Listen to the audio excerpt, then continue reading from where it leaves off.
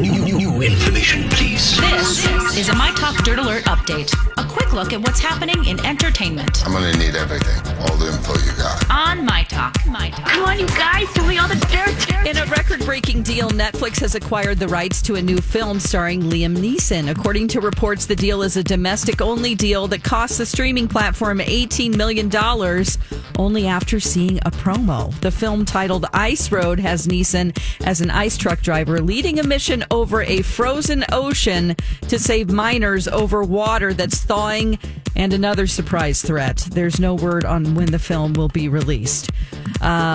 Will Smith could be running for office. The actor was recently asked about his future, and his response was, "I will certainly do my part, whether it remains artistic or at some point ventures into the political arena. I think for now I'll let that office get cleaned up a little bit, and then I'll consider that at some point down the line." Smith has a new 6-episode docuseries on Netflix called Amend: The Fight for America that discusses all areas of the 14th Amendment and the U.S. Constitution. Jon Bon Jovi appeared in Sex and the City Season 2.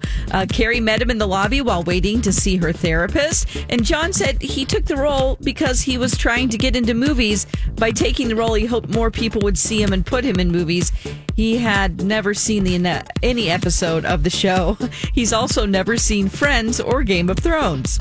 That's the latest dirt. You can find more stories like this at mytalk1071.com or by downloading our app. Okay, appreciate the info. Dirt Alert updates at the top of every hour. Plus, get extended Dirt Alerts at 8:20, 12:20, and 5:20. Be back in an hour.